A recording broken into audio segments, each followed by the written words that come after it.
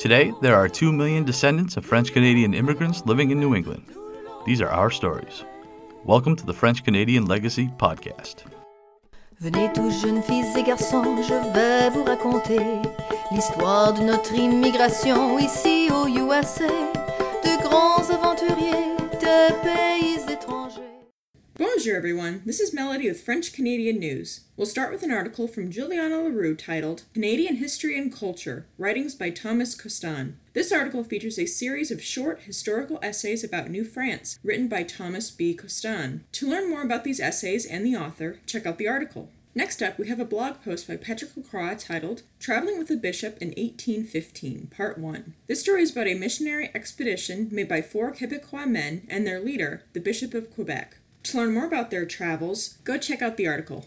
Moving on to podcasts, we have a new episode of the North American Francophone podcast, a conversation with Aditya Witsusvaran, Francophone immersion schools, inclusivity, and voice in Canada. Listen in as he discusses his Francophone experience as a former Canadian French language immersion school student and more. We also have a discussion with Dr. Susan Pinette, Writing Franco-America in English, presented by the Lewiston Public Library in conjunction with the Maine Humanities Council as part of their World in Your Library series. Dr. Pinette is a professor of modern languages and literatures and director of Franco-American programs at the University of Maine. Listen in as she speaks about North American Francophone communities. Moving on to events, I have 2 from the Franco-American Center. On September 16th from 10:30 a.m. to 11 a.m., round up the kids to join Storytime with Madame for a story spoken in French and English. You must register for this event by September 15th at 2 p.m. On September 24th from 7 p.m. to 8:30 p.m., share your favorite casserole recipes with fellow foodies and discuss your favorite dishes from childhood. You must register for this event by September 24th at 12 p.m.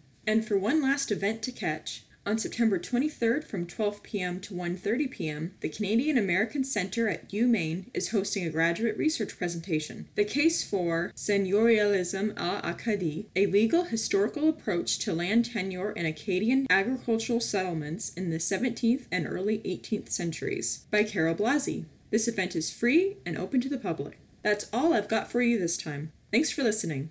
Thanks, Melody. Next week's guest is Michael Dumont, and this is an episode you're not going to want to miss. Michael has been researching French North American celebrations in the 18th and 19th century.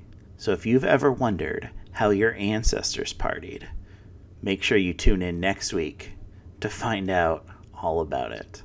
Of course. Now, before we let you go, I got to tell you that with the way we schedule our podcast is we have an interview every other Tuesday. And the Tuesday before, we kind of do like a little mini preview in which we have like a bonus clip. Okay. For the upcoming episode. And I'm just curious for the bonus question. You write about parties all over French North America. So assuming I put you in a fun time machine and you can go anywhere you want, where are you showing up? What party are you going to in French North America? Fuck, that's a good question. I never thought about that. Wow. I guess I would stay here because winter is my favorite season. So really, okay. Yeah. It's off the guy that I am. I'll tell you that. I can imagine my life without snow. I would say I would go back during the carnival time. I would have fun just go racing outside with my horse. At the beginning of the 19th century on the frozen river. That I think would be the best thing I would like to do. The best. I don't know if there is the best time or anything.